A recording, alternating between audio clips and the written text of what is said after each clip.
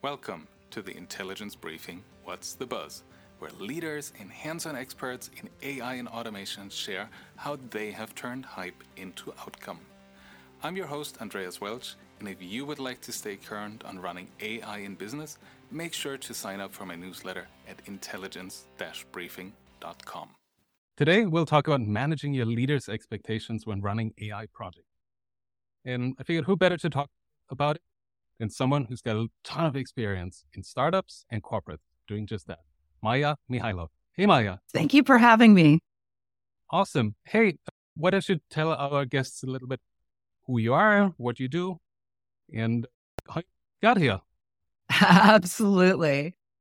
My name is Maya. I'm co-founder and CEO of Savvy AI, where we help bring machine learning tools to every team.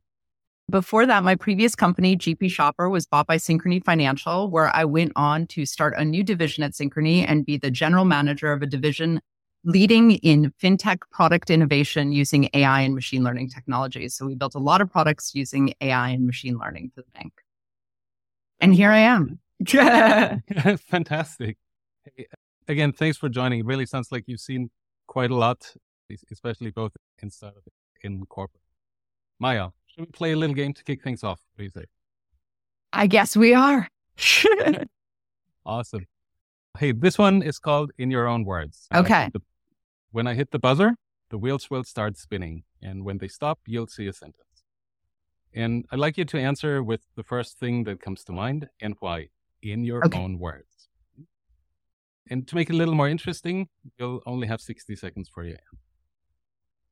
All right, I'm ready. I've been practicing my game show. Perfect. And so for those of you watching this live, also drop your answer in the chat and why. All right. So now, Maya, are you ready for What's the Buzz? I am ready. No whammies. Fantastic. Then let's roll. So if AI were a bird, what would it be? 60 seconds? Go. I think recently AI would be a phoenix. It has risen from the ashes of an AI winter where everyone said AI was overhyped, it was too much, it's not going to be useful, companies can't execute against it. And when ChatGPT dropped on an unsuspecting world at the end of October, all of a sudden we saw interest in AI just rise from the ashes. And all of a sudden everyone wants to get in and know how it can transform their companies, transform their teams and the way they work. Awesome. Hey, within time and awesome answer. So much. I agree, right? At the end of last year, we saw a lot of the media and experts talking up the next AI winter and boom. Boom. I think there was something very visceral about ChatGPT. It's not so much, yes, transformer technology, large language models, very, very interesting. But I think what made it more interesting is the visceral connection that people had. They got it. Before, AI was always behind the scenes. Our planes would arrive at the gate on time. Our packages would come in. Our Netflix suggestions were personalized. They didn't see the AI, and now they could see it, get their hands on it. All of a sudden, in every boardroom, leaders are like, what are we doing? What's our AI strategy? How are we going to make this work? Because they themselves can see how it works. Excellent. Yes, I think that's exactly the point. That's why I'm so glad we're having this conversation today about expectations, because I also see them rising, right? In the conversations that I have, to your point, it's always, so what are we doing with AI? And to your point, right? Now you can actually feel it. So look, if you look at any leadership survey, pretty much AI is somewhere at the top and top of mind for business leaders. But I also feel when you actually do talk to leaders, there's still many that are struggling to make sense of this whole AI thing. And I get it. It's not necessarily their core competency, and most of the time it doesn't even have to be. I also feel that this limited literacy on AI creates some challenges and sometimes a mismatch of expectations. What do you typically see? First of all, I think that I would challenge how much literacy they actually need, because they do need a bit of AI and data literacy. But look, leaders don't necessarily know how to program, yet they use computers every single day. What most business leaders want to know is, how will this be a workforce multiplier? How will this drive outcomes? What they do need to know is a realistic version of what AI can do for their particular company, given their particular data and their particular circumstances. They need to know the risks associated with AI, whether that's reputational risks, ethical risks, et cetera. And they need to know what they can do often with their current team. Many leaders are still hesitant in this economy to necessarily make a huge investment or a huge pivot into a new technology. They need to know what they can do today to achieve results in the short and medium term so that they can invest in the long term. So I think that's the premise of what leaders need. But to be honest with you, I've been talking to a lot of CEOs and CTOs recently. And in a weird way, they feel overwhelmed. It's becoming everything, everywhere, all at once. AI is everywhere. It's affecting everything. It's transforming every single thing you do, every job, every this, every that. And yet it needs to be boiled down to effectively communicate with them in a practical timeline, in a practical way. They need to know, hey, do you know this problem we've been having with how to efficiently roll trucks to get product from A to B? This is actually a machine learning problem. You can solve this with AI instead of trying to solve this with spreadsheets and with guesses. So they need to know how it will practically affect their business and generate outcomes. Excellent. Yeah. I think that practicality is really key and making sure it's connected to the business and actually starting with the business problem and not just the usual that we've seen all too often, technology looking for a problem. Yeah. And I think to a certain amount, they need to know how they could do it with the tools they have. Because if you start talking to your leadership about AI and machine learning, and you start with a conversation that says, first, we need to hire the following 10 people that everybody else is trying to hire in this economy. We need to invest XYZ money that we might not even have because we're doing some belt tightening. We need to undergo a 24-month data re-architecture project. And maybe after all of those things are done, we can start on our AI journey. And that's not what they want to hear. And that's not the reality of the situation. Now, I'm wondering, you said you founded 2 startups, you've sold one of them to a large financial institution, you've joined them as an AI leader, and especially in fintech being such a hot space and a leading space.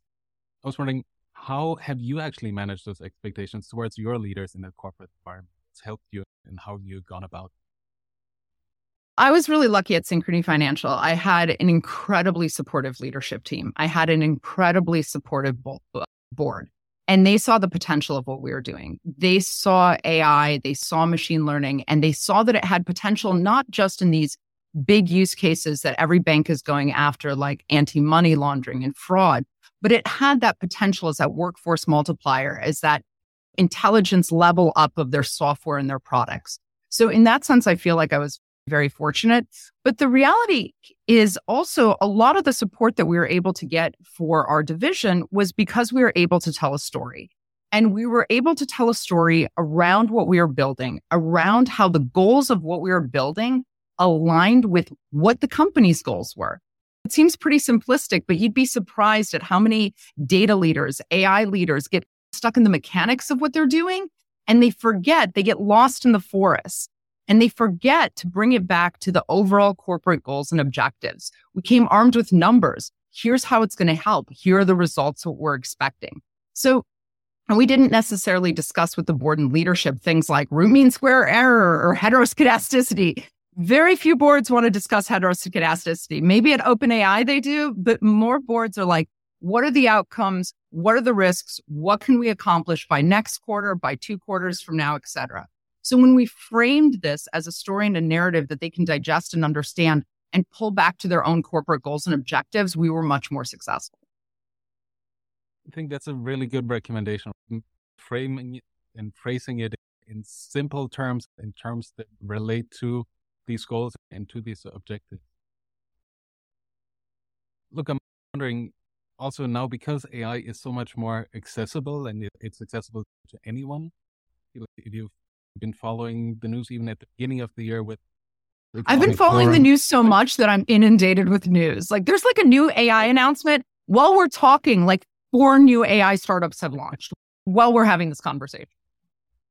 Fully agree, right? It's so hard to stay on top of the news, and some days it feels like your head is spinning just trying to keep up. Now, I feel with World Economic Forum in Davos at the beginning of the year, that's when I feel it was really propelled as a topic again. It was so much top of mind. Now, with AI and generative AI being so accessible to anyone, including business leaders, where it's no longer just a technology conversation, how do you see these or management of these expectations? Because hey, look, ChatGPT is super easy. It's super simple to use. I can just pop in a question and I get a response. Why can't we do that? How do you manage that gap between what you mentioned? There are some foundational things that you need to have in place. Some are there, some are on the way of getting there before you can use generative AI. Does it always have to be built from scratch, for example? Or most of all, how do you manage that expectation? I think the first thing is, and I really have a lot of sympathy right now for AI leaders because they have to walk such a fine line. They have to walk a fine line between being hype master, and the hyper of AI is eventually going to lead into problems when it doesn't do all the magical things that they read about in the media. And they have to walk a fine line between being like a wet blanket and sandbagging all the results so that the overall company gets impatient or the business gets impatient with waiting for these deliverables to happen. So they're right now juggling a lot of plates. But the reality is that, first of all, a business with generative AI, they need to establish a framework. They need to establish a framework of behavior of what's okay. They need to establish a data security framework. The folks at Samsung, those developers may not have known that they can't put proprietary super secret chip data into ChatGPT because it helps them document or QA a process that they were doing. We're human beings. Human beings naturally gravitate to convenience. So the first thing the company has to do is figure out a framework of what makes them comfortable with these generative AI tools, and then establish a knowledge base. Help them empower the SMEs to establish a knowledge base because they know how these tools can help their businesses and help their businesses succeed. And so they can establish these are the top prompts I use.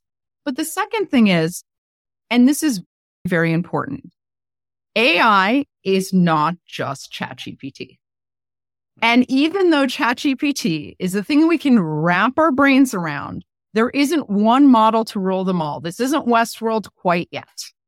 So there isn't this one magic model that's going to solve your problems. ChatGPT will not tell you which truck to roll in your warehouse. ChatGPT will not make a continuous decision for you about what piece of content to put in front of which users at any given time on your website. It won't do certain things. So the first thing you have to do is kind of reframe your management into there are certain things that ChatGPT is good at. There are certain things that AI vis-a-vis machine learning or optical recognition is good at.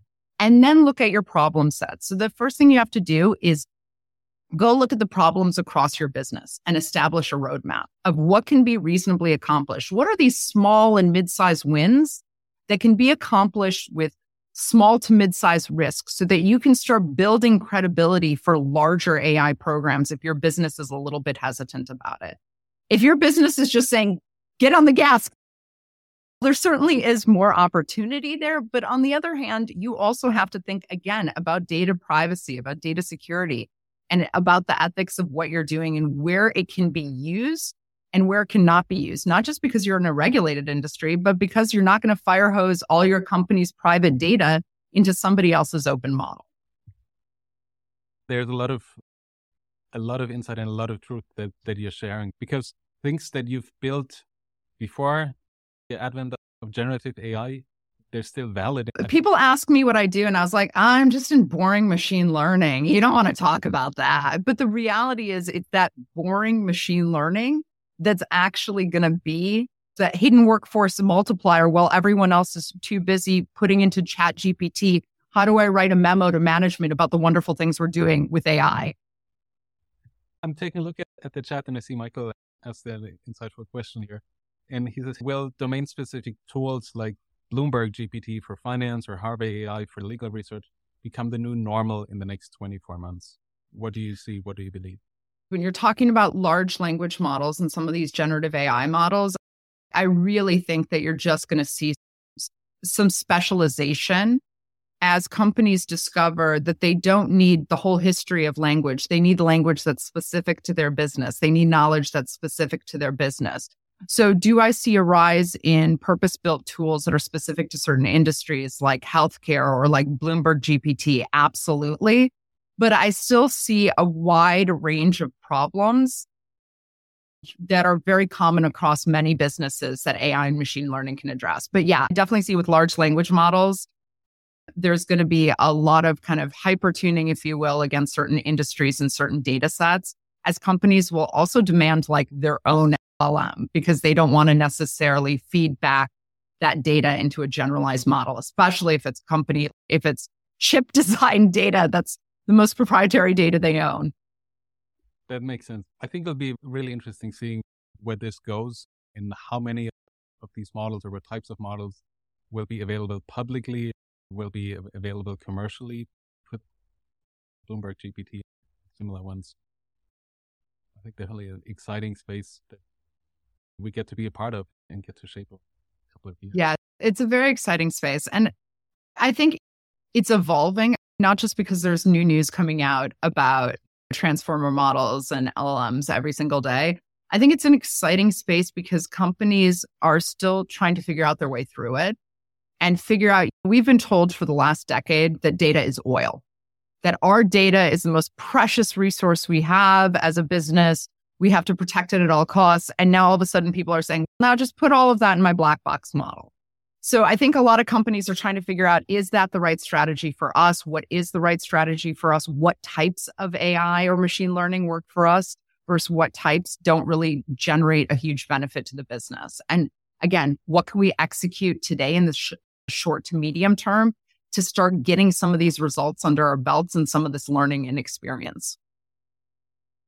I do have a follow-up question to that one. And what we've also talked about, not throwing the old AI stuff out the window.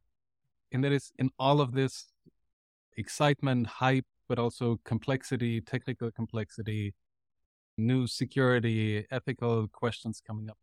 What role do you see AI leaders play? What role can they play in their organizations right now? What do they need to do to help their organization be successful and grow and thrive in the generative AI era? I think they play a very important role right now because right now they're the ones educating the organization. They're the ones creating this framework. And that's what's really important, to create a framework where your company can succeed, to create a security framework, a data usage framework, a knowledge base. These data leaders, these AI leaders are at the forefront of helping their company design how this AI transformation will affect the business in the next year, 5 years, 10 years. They have a very important role to play. And they have an important role to play into educating teams into what AI can do for them and can't do for them. Because again, the more there is a sensationalism about what AI may become and that it may take over humanity and welcome our new AI overlords, they have a role to play in saying, look, this is what this means for you today. This is what we can accomplish with our team today. So I think that they are both the educator and they are the realizer of some of those corporate goals and objectives. I think that's a fantastic message for those of you in the audience. If you're in an AI leadership role or aspiring to become an AI leader, there's a real opportunity and especially also a real need to help your company, to help your peers, to help your leadership better understand what all of this AI stuff is about and what's tangible and what you can do with it and what you can't or shouldn't be. Absolutely. And to lay the foundation right now of a successful AI transformation, because that is what's next. We've spent the money creating data streams, data rivers, data lake houses. I don't know what else we're building on that data, but data whitewater rafting, if you're in California this spring. We've spent the resources to do that. And now it's time to put that data to action. And that's what the promise of AI is, that automation, that productivity and efficiency gain of putting that data to work for us rather than just staring at it on a dashboard. Fantastic. Hey, maybe can you summarize the 3 key takeaways for our audience today, because we're getting close to the end of the show? Absolutely. I think, first of all, when talking to your leadership about data and AI projects, specifically around AI projects, you have to ground them in what can be accomplished. You have to ground them in what can be accomplished today with the resources you have and what your roadmap is in the future. I think you also have to help educate them as to the different types of AI, that it's not just ChatGPT is the one model to rule them all, that there's still machine learning out there. There's still other types of AI out there that can help their business more practically in the short term and accomplish the results they need. And finally, I think you have to remember that this is a longer term effort. All of this transformation that we talk about, all of these AI gains that we're talking about, they don't necessarily happen tomorrow.